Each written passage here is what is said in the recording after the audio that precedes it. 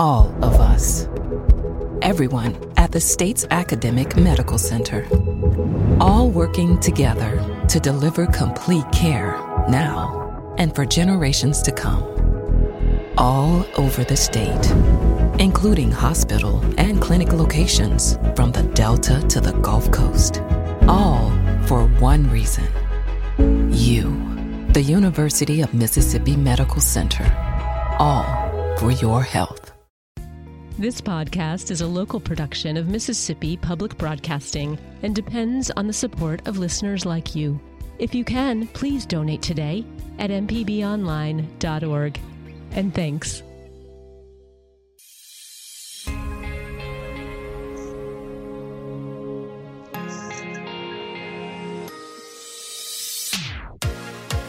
Thanks for tuning in. You're listening to Southern Remedy, Healthy and Fit on MPB Think Radio. I'm Josie Bidwell, Associate Professor of Preventive Medicine and Nurse Practitioner at the University of Mississippi Medical Center. And today we're going to be talking about healthy sleep and some tips to help you get that, and also why it's important. If you have a question or a comment for us, now's a great time to go ahead and give us a call. Our number is 1-877-MPB-RING. That's 1-877-672-7464. Or you can always email me. It's fit@mpbonline.org. All right, I wanted to spend some time really talking about sleep. We've done some different shows on sleep and had some different content related around sleep, but it remains one of the biggest areas in our life that we can target to help achieve multiple health-related goals that we have out there. So I want to start with, when I say healthy sleep, I'm talking about a couple of things. I'm talking about the right quantity of sleep, so the right amount, and the right quality of your sleep. And so what I'm going to be talking about for the majority of the show is sleep in an adult, okay? So not within the context of pediatrics, but for adults, how much sleep we should be getting. And the answer to that is between 7 to 9 hours. So you often kind of hear that catch-all 8 hours of sleep. Well, that falls right in the middle of those two numbers. And so that's why you often hear that.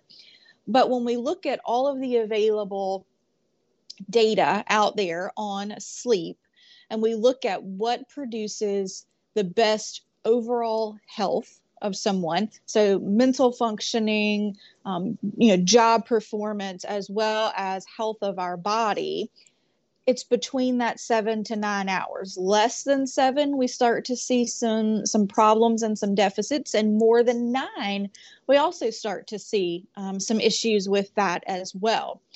So when we, I say it's an area that we need to work on, and when we really look at how many people are getting the right amount of sleep, about 30%, really about 28%, so to speak, of adults get less than 7 hours of sleep a night. So we know that puts us at risk for the development of medical problems when we sleep less than 7 hours. So it's almost a third of our adults are not getting enough sleep.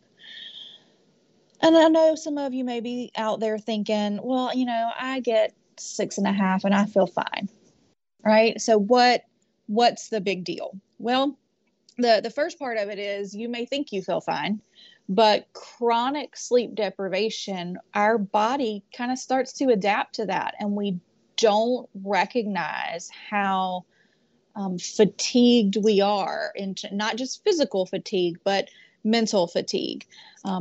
Sleep has a lot of reparative qualities to it, and one of them is improvement in cognition and memory.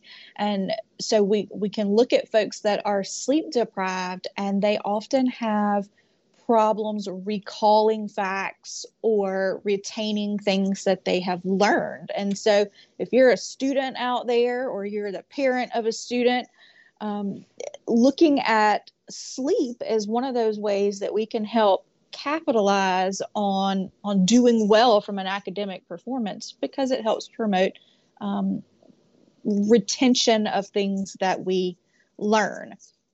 It also helps just with that kind of mental clarity piece and attention, right? The less sleep we have, the more trouble we have with attention, even if we don't necessarily realize it. So there's that kind of one piece of it. What about, kind of heart and metabolic health, and does sleep play a role in that? Absolutely.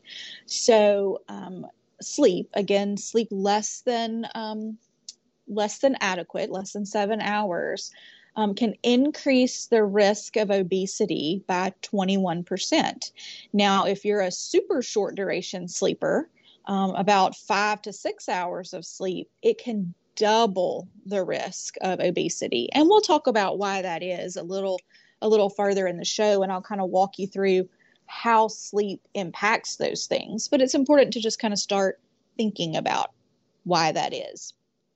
Also increases the risk of stroke by about 22%, increases the risk of diabetes by 25%, and increases the risk of coronary heart disease. So heart disease are those arteries feeding the heart, by 35%. 35%. So it plays a large role in what we like to kind of lump together and call cardiometabolic health. So your heart and your metabolic system. If we focus in just on the heart, right? Because heart disease is the number one cause of death for men and women globally. Focusing in on all the aspects of our lifestyle that can affect heart health is crucially important. And so one of the reasons why this can happen, why it can increase the risk of stroke and heart disease and those kinds of things, is because sleep deprivation, in essence, causes an overactive sympathetic nervous system, which makes us have higher levels of adrenaline. Adrenaline's a good thing if we're running from something, but for it just to be kind of elevated when and not needed can cause some sustainable rise in blood pressure and increase that risk of high blood pressure by about 20 or 30%. And we see this even more in women, right? It also, when we look at sleep duration, folks that sleep less than 6 hours a night have the highest risk of heart attacks, right? So again, that's looking at the sleep duration, and we'll talk about sleep quality some more as well. When we're talking about why it increases the risk for things like diabetes, it has a lot to do with some of the hormones that are controlled by sleep. And if you've listened to the show before, I've talked about things like ghrelin and leptin. And those are what are kind of lumped together and called hunger hormones. And ghrelin, you can think of like a gremlin, and that's how I picture him in my head, or how I explain him to patients, is he's this little angry gremlin that triggers our appetite. He just wants to munch up all the things. Okay? And leptin kind of counterbalances that and decreases our appetite. So when we have poor sleep, we actually have less leptin and more ghrelin. So more gremlins, bigger appetite. And when you look at what people have an appetite for when they're in this sleep deprived state, it is for simple carbohydrates. So things like, sugary items, sugary beverages, cookies, cakes, even chips, anything like that that's going to digest quickly and give you kind of a quick burst of energy. And if we're trying to control or promote heart health, those are not the foods that are going to push us closer to having a healthy heart. couple of other hormones that can then come into play. Growth hormone is one of those.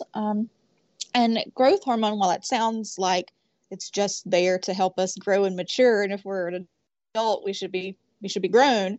And it's true that growth hormone does play a role of that, especially in children. When we look at growth hormone in people who are sleep deprived, it can affect how our muscles recover after a workout, but it also can lower insulin.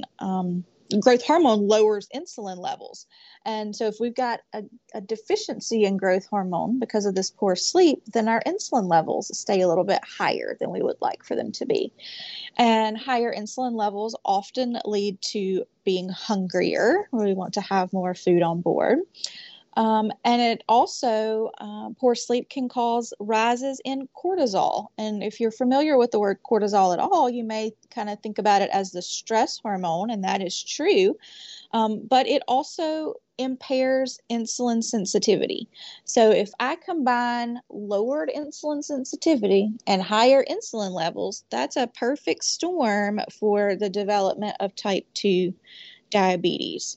So I hope that you can see kind of through all that. I know it was a lot of talk about hormones and these different kinds of things, but the take home there is that poor sleep wreaks havoc not only on your ability to pay attention to things, your ability to remember and think through complex situations, but it also affects your heart's ability to be able to work effectively, and triggers off a hormonal cascade that really sets you up for failure if you're trying to get better control of your blood pressure, your blood sugar, or lose some weight.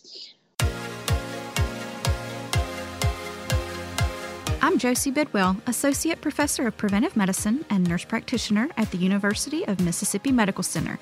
Thanks for listening to the Southern Remedy Healthy and Fit podcast. If you have a question, you can email fit@mpbonline.org. For ongoing information on staying healthy and fit, subscribe to the podcast using your favorite podcasting app.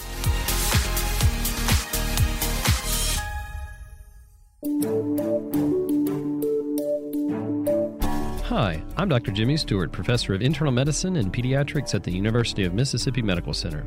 On the original Southern Remedy, we answer questions about all aspects of your health and share some of the latest medical information in the news.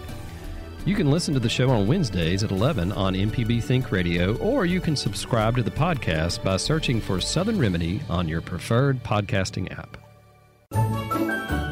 This is an MPB Think Radio podcast.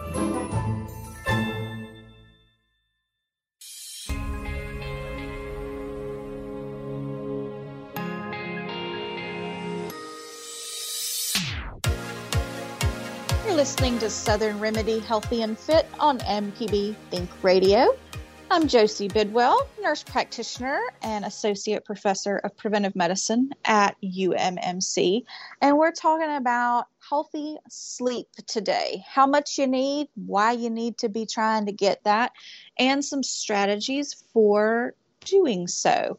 If you have a question about sleep health, or if you're having trouble falling asleep, staying asleep, I'd love to talk with you today. Or if you have a trick that has worked for you to get and maintain healthy sleep, our number is 1-877-MPB-RING. It's 1-877-672-7464. And we do have a caller, Christian from Meridian. Good morning. How can we help you today? Hey, good morning. Glad to be on the show.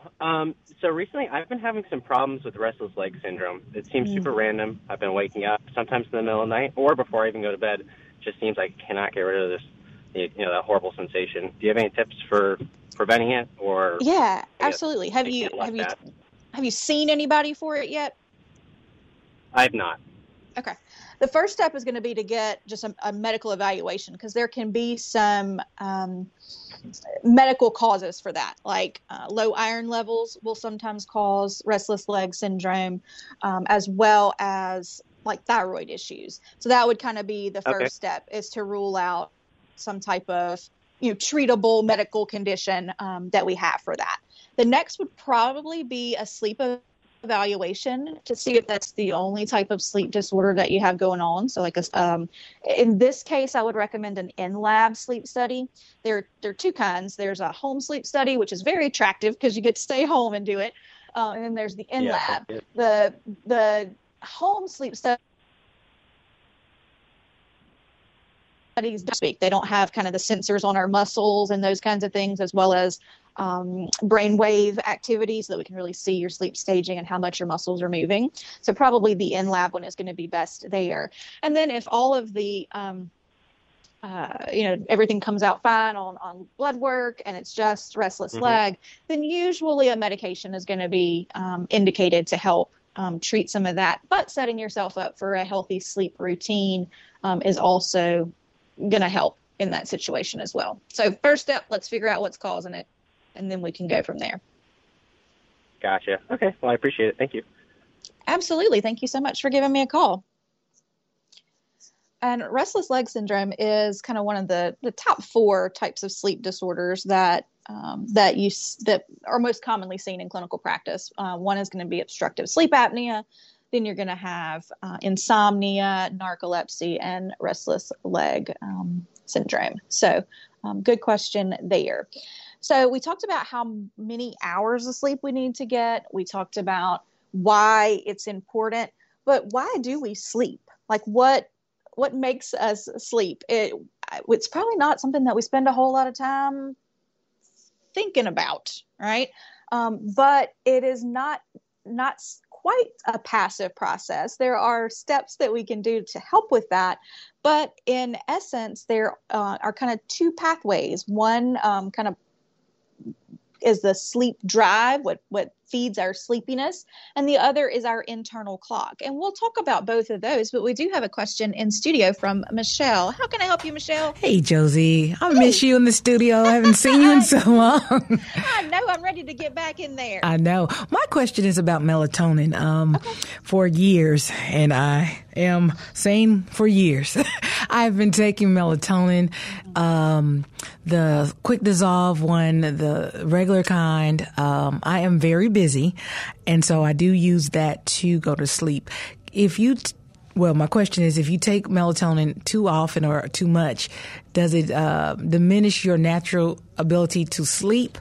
And what are the effects of long-term melatonin use? Oh, it's a great one. And a very utilized supplement, right? So it's very easy to get over the counter. What can make melatonin a problem is that it comes in a wide variety of dosages. And there's not a whole lot of direction on how much to take, right?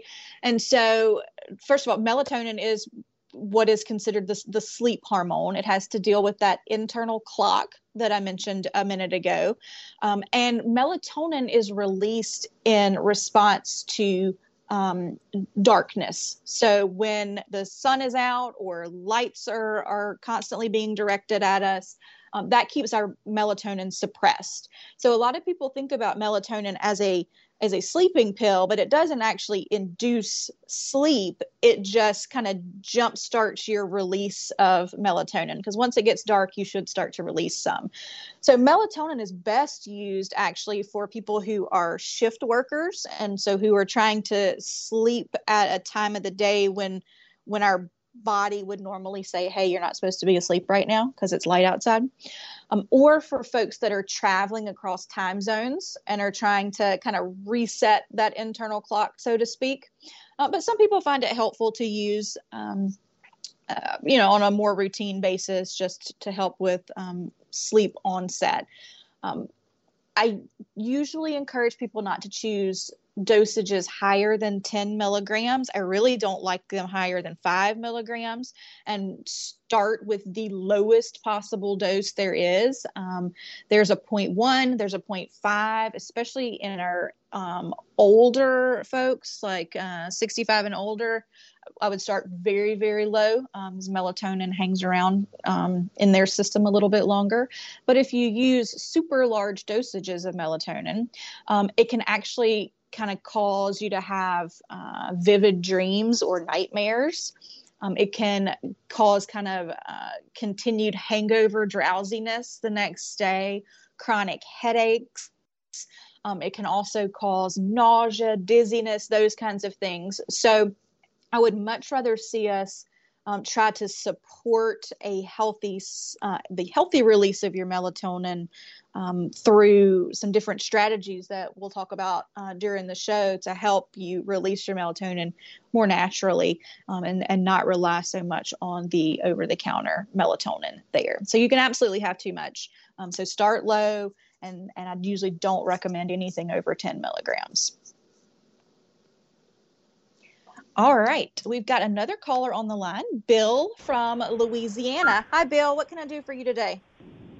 Hey, general question. Can the quantity of sleep help make up for the quality of sleep? In other words, will sleeping longer make up for sleeping poorly?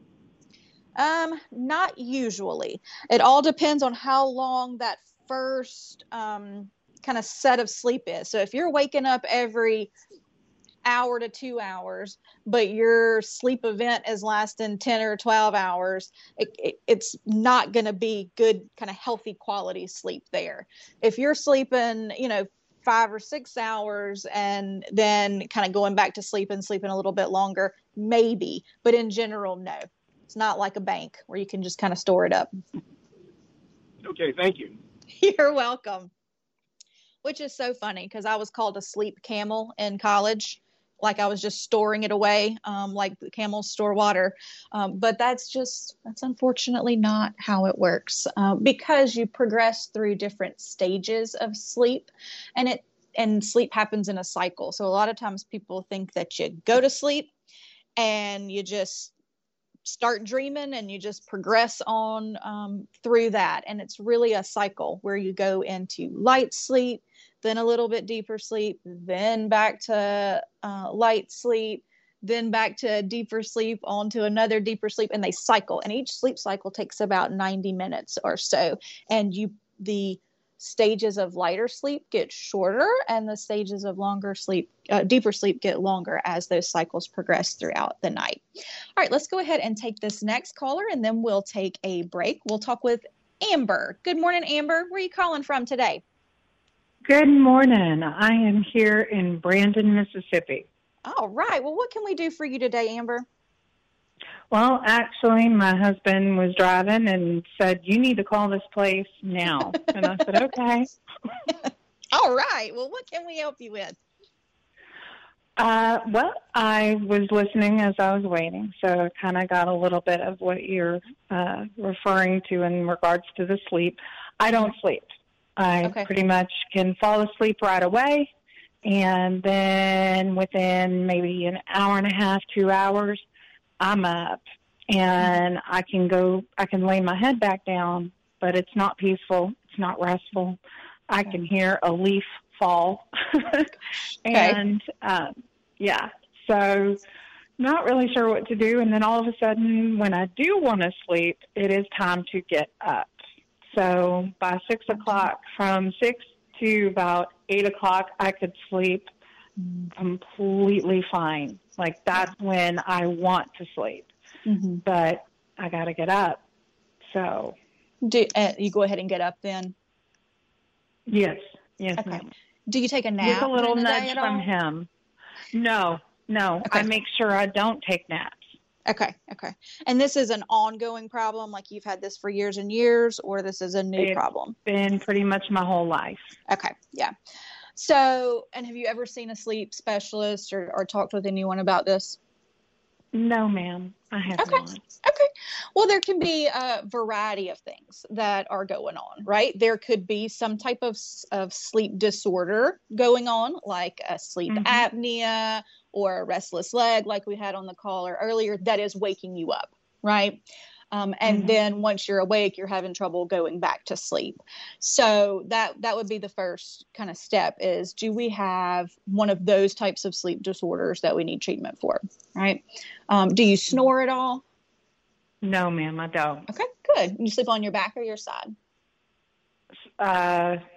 side primarily. Okay, but good. I'm kind of I'm a flipper. I was going to ask you. I call it a tornado. I was saying backside belly tornado. Me. Yep. You're not alone in that. So the other thing is the TV on? Any noise on in the bedroom? Anything like that? No, I hate that. So my husband wants to watch TV, and I'm like, do not turn that on. Do not turn that on. Do not turn it on. Yes. The white noise, but he has found that if the TV's on, I'm not able to even hardly fall asleep. So he's been really awesome about not watching it. So it's very quiet. Good. No animals sharing the bed, anything like that? Oh, no, okay. Ma'am. Good. Those are all kind of low-hanging fruit on things that people often have that disrupt their sleep. So if noise, you mentioned like you can hear a pin drop, so to speak, and it'll kind of wake you up. Have you thought about trying a white noise machine in the room? I had that when my little one was born, and I loved it. The white noise machine. I still was up, though. I'm still a very light sleeper. And I just recently got remarried. I was single for a very long time, so it's been just me and my kids. So I've kind of not slept ever truly in case something. Right. They need something. Yep. Yes. I understand that phenomenon. I got two kiddos too, and you kind of always are on alert that they might need you. But that might be a strategy to try while you're waiting to get in to see, either your primary care provider who can make a referral to a sleep clinic or a sleep provider to make sure that you don't have, sleep apnea, restless legs, something like that. And if it is insomnia, right, which is what it's sounding like, trouble not falling asleep, but staying asleep and then going back to sleep once you wake up, there is a technique called cognitive behavioral therapy for insomnia, which helps you restructure the way you think about sleep, as well, because you said, I don't sleep. I'm a bad sleeper, right? And it's almost like a self-fulfilling prophecy, right? You kind of categorize yourself as a bad sleeper, and then you manifest that when you go to bed. So learning how to kind of stop that kind of negative thinking about how you sleep and your ability to sleep, as well as changes to your sleep environment and some other techniques that can help with sleep induction and maintenance, I think would probably really be a benefit to you there. So that would be my recommendation. Now, my THS levels, I have massive thyroid issues. Okay. Would that affect it as well? Your hypothyroid? Yes, ma'am. Okay. Like and right now, my level is at 30. Okay. Oh, okay. And it's, so absolutely. So if you're, I'm actually seeing a bunch of specialists right now, and that's one of the things that they're looking at because yes, I do have restless leg, but I also have the insomnia and the THS level. I mean, just everything's kind of working again. It is. Like I said, come 5:30, 6 o'clock, I want to sleep. Do not bother me. That's normal. That's the thing that makes us all sleep is kind of a breakdown of ATP and a rise of adenosine. And if you're not sleeping, the longer you're awake, the more of that builds up in your system until eventually you're like, I have to sleep. So, that's not surprising to me there. But, so absolutely, if your thyroid is messed up, that's going to lead to things like restless leg and some difficulty sleeping. So, getting that seen to, which it sounds like you're doing everything appropriate there to get that taken into account.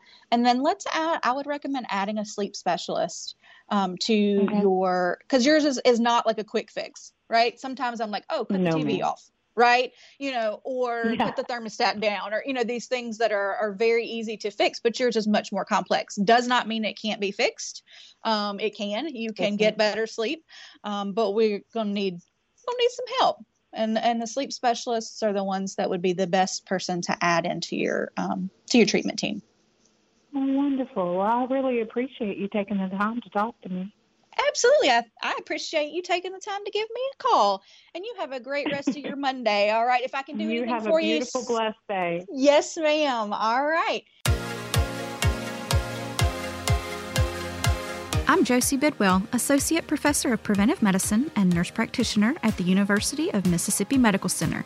Thanks for listening to the Southern Remedy Healthy and Fit podcast. If you have a question, you can email fit@mpbonline.org. For ongoing information on staying healthy and fit, subscribe to the podcast using your favorite podcasting app.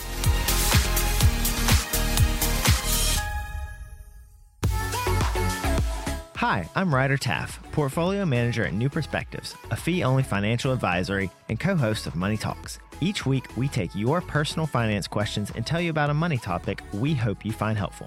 Money Talks can be heard Tuesdays at 9 a.m. on MPB Think Radio. Podcasts can be found on our website, money.mpbonline.org, or on your smart device's podcasting platform. This is an MPB Think Radio podcast.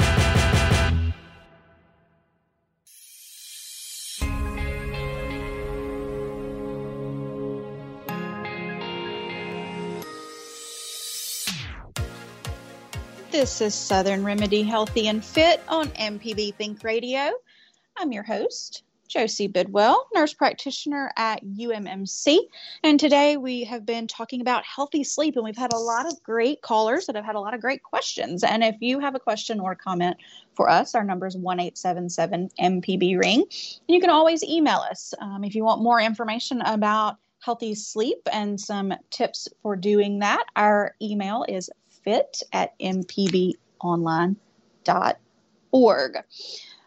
We alluded to this with the last caller, why we sleep, right? There are kind of two systems that are working to make us fall asleep, right? One is just the sleep drive, and that's the longer we are awake, the sleepier we get. And that happens due to a buildup of adenosine in our system. It's a part of kind of burning energy. And so while we're awake, we're burning energy that's releasing and kind of building up. And then at some point it tips over and we get that drowsy sensation. That's also one of the reasons why exercise helps with sleep, because it helps us break down that ATP and the adenosine start to build up. So, I'm often asked, when is the best time to exercise? And my go-to answer is usually whenever you will do it, right? Whenever you can make it fit into your schedule and it'll be a normal, healthy part of your day. But while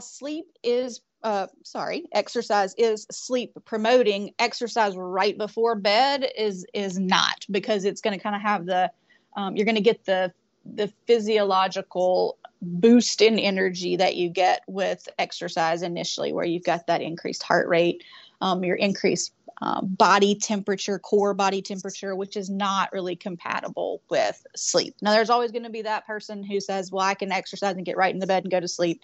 It's the same deal for folks who say I can drink an espresso and get right in the bed and go to sleep. But statistically, when we look at it, exercise in the couple of hours right before bed is not the best option for restful sleep. But exercise in the earlier evening or afternoon can be a great tool in our kit to help us fall asleep easier. There are also the other part of that is our internal clock, right? So, and just like a clock, there are different things that are happening each hour of the day in our body. And in relationship to sleep, what sets that clock is the presence of lightness and darkness, right?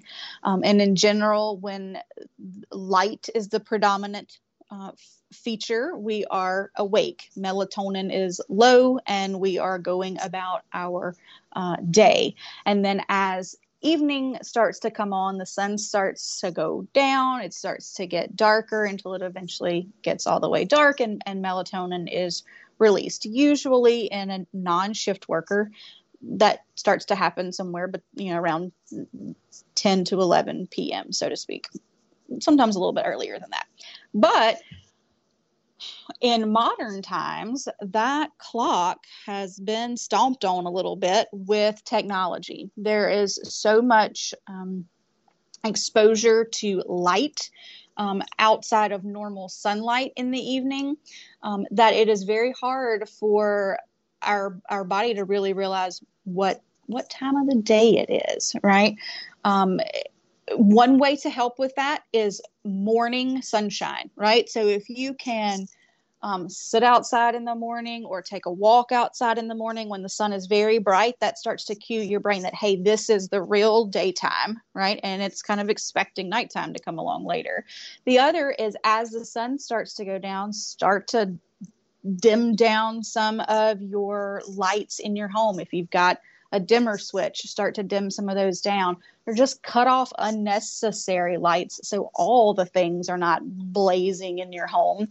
If you don't have a dimmer switch, then think about cutting the big especially after dinner when you're starting to wind down, cutting the big overhead light off, use some lamps, those kinds of things to help support that natural progression of that clock towards sleep. And then electronics, cell phones, laptops, TVs, those kinds of things, at least 30 minutes before bedtime, but ideally an hour before bedtime, start to cut those things off as well. All right, we'll go to Oxford and talk with Chelsea this morning. How can I help you? Hi there, I'm Chelsea from Oxford. I am a I'm a recovering addict, and I was wondering, with being a recovering addict, especially from methamphetamines and stuff, how long does it typically take for your sleep schedule to get back in track? Well, that's not going to be a cut and dry answer on that one. It's going to depend on, length of use, how much use, type of medications being used for recovery, and all of those different kinds of things there. What you can do is try and get yourself on as much of a routine as you possibly can, even though I heard some little kiddos, I think, in the background. So that they are schedule disruptors. They're very cute, but they do throw a kink in things. But setting them up with a routine as much as possible as well kind of helps start to reset that clock so that it knows what's going on, right? So and kids tend to adapt more to starting to put this routine into place than adults do. But, picking 2 or 3 activities toward the end of the day, that signal that it's wind down time is one thing to start. Now, I don't know how old the kiddos are. A lot of times, I have a 4-year-old. Yeah, so his bedtime is earlier than yours, I would imagine. His bedtime's about 7:30, 8 o'clock. Yes. And so oftentimes what I see happen with folks is when the rest of the household kind of goes to bed, the other individual goes ahead and gets in the bed, even if it's not like sleepy time. They go ahead and get in the bed and watch TV or scroll on their phone, do those kinds of things. And that makes it really, really hard for our body to set up kind of the feedback that it needs that it's time for bed. So if he goes down at 7:30, and your bedtime is not till 10, then don't get in the bed until you're ready to go to bed. Right? Because it's going to make it harder for you to get on a sleep habit. So, don't jump up and down and run a marathon in your house. Still go through your wind down procedure, but maybe you sit in the living room and, read a book or something like that. But don't get in the bed until you're ready to go to sleep, because it really just throws schedules off and throws the cues that you're looking at that tell you it's time to sleep off there. I'm Josie Bidwell, Associate Professor of Preventive Medicine and Nurse Practitioner at the University of Mississippi Medical Center. Thanks for listening to the Southern Remedy Healthy and Fit podcast. If you have a question, you can email fit@mpbonline.org. For ongoing information on staying healthy and fit, subscribe to the podcast using your favorite podcasting app.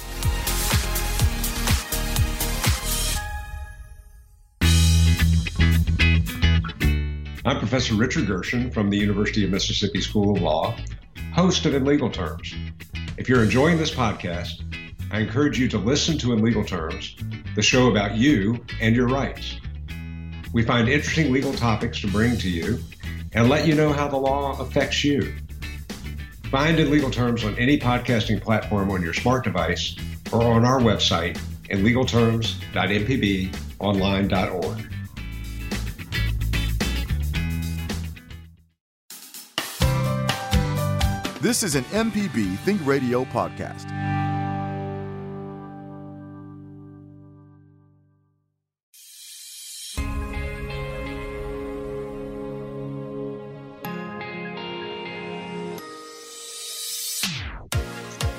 Thanks for joining me today here on Southern Remedy Healthy and Fit. I'm Josie Bidwell, nurse practitioner at UMMC, and we've been talking about healthy sleep today. We've had lots of great callers, and we've talked about how much sleep we need, why we need to sleep. We've even talked about some of the sleep disorders that are out there, and I do want just one more little plug in for seeing a sleep specialist and getting evaluated for a sleep disorder. Before I get on to my favorite tips, sleep apnea is much more common than we give it credit for. About 1 in 5 adults has at least a mild form of obstructive sleep apnea. And what we can actually see, a lot of times the patients will come to me and I ask about their sleep and they'll say, well, I fall asleep fine, but I wake up multiple times at night to go to the bathroom to pee. And we often equate that to, fluids before bed, caffeine, prostate issues. And those are all valid concerns. Those all can be an issue, but sleep apnea can actually be a contributing factor to this nighttime urination as well. When our airway is narrowed with sleep apnea, our lungs actually have to expand more to take in more air. And that kind of puts extra pressure on the heart, and that actually signals the kidneys to urinate. So if you're waking up multiple times to go to the bathroom, especially if you snore or you have high blood pressure, those kinds of things, it is worth having a discussion with your healthcare provider about the potential for sleep apnea. All right, we've got time for one last caller. We'll talk to Beth on the road. Hello, Beth. Hi there. My husband was in the hospital, and I was coming home about 5 a couple days ago, and went to sleep in the car. It is not the first time, but and I walked away from the wreck. But what are my next steps? Immediately you need to be seeing a sleep provider to get a sleep study. First of all, we want you to not drive, especially if you've not had a good restful night of sleep. But that's kind of the first thing, is to kind of take yourself away from the situation that could be deadly, right? And then get evaluated to see what is causing you to fall asleep like that. Usually that's going to be a bigger situation than just like a not getting enough sleep. It's usually going to be some type of sleep disorder or something like that that's keeping you from getting good restful sleep as well. You mentioned your husband was just in the hospital, though that can of course disrupt sleep patterns, and the mental fatigue from that, the emotional fatigue can contribute to that. But the first step is stop driving until we figure out what's going on, and then see a sleep provider so that we can rule out potential causes of that and get you on the right treatment for it. Okay. And a sleep provider is what? It's a physician. Is that sleep clinic? It is. It is a physician that is specialized in sleep medicine. A lot of them are also pulmonologists or neurologists. But we've got a sleep medicine clinic here at UMC. Baptist does, St. Dominic's does. There are some independent ones out there as well, like Sleep Solutions is one. So there are lots of options out there for that. I think Jackson Pulmonary does it as well. May I get an appointment by just calling? You should be able to. Do you have a primary right now? Do you have a primary care provider? I do. I'd probably just call them and ask them to make a referral for you. That way they can send over your record, your medical records and everything, so that they will have them. Okay. All right. But work through my provider. I would absolutely work for it, because they need to be aware as well. Okay. All right. Thank you so much. I appreciate it. I enjoyed this program. Well, thank you so much for listening and for giving us a call. All right, guys, that was a great last question there, and I hope she gets taken care of. Now, in just the last few minutes, I want to share a couple of my tips for healthy sleep, and one are foods that can help with that. If you listen to the show regularly, I'm not a huge fan of supplements. I'll usually like folks to get things from food. And we want to avoid big meals, but right before bed, because that usually causes a spike in insulin, which is not going to help us sleep well. But if we do need a bedtime snack, something like that, or we're looking for things to add to our diet that help to promote sleep, that is things that are full of fiber. So when we look at the research out there about what foods help promote sleep and what foods keep us from sleeping well, things that are full of fiber help with more restful sleep, more hours of sleep, and things that are full of saturated fat actually cause more frequent nighttime awakenings. So that's where I wouldn't pick something like cookies or ice cream for a bedtime snack, as those are going to be more disruptive to maintaining a restful night of sleep. Whereas things like fruits and whole grains can be much more helpful in inducing sleep and staying asleep. There's actually a really interesting study that I just read about kiwi fruit, and folks that have 2 kiwis an hour before bed fell asleep easier with better quality sleep and slept for a longer duration. And kiwis are pretty readily available and don't really have a whole lot of downsides to munching on those, so that could be an option to try. Tart cherries are also another really good option, or tart cherry juice, as well as things like whole grains and pistachios. Those are all full of fiber and helpful in supporting a healthy sleep pattern. The second, or I guess last tip that I have for you is getting that room temperature cool, but helping to promote warming of your extremities. So what can be really helpful for folks that are having trouble falling asleep is wearing socks in the bed. That helps to cause our blood vessels that are near the surface of the skin to dilate, which helps our core body temperature cool down, which helps melatonin get released so that we fall asleep easier.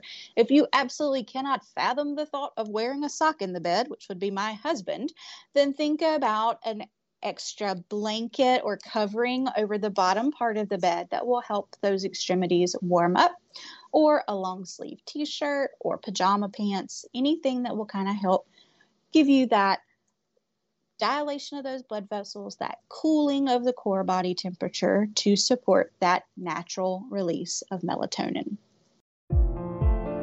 Thanks for listening to this MPB Think Radio podcast. MPB depends on support from listeners, so if you can, please contribute today at mpbonline.org. Deep South Dining is the show all about the culture of Southern flavor, from fried chicken and collard greens to shrimp and grits and a glass of sweet tea. Subscribe now to the podcast using any podcast app or download our MPB public media app.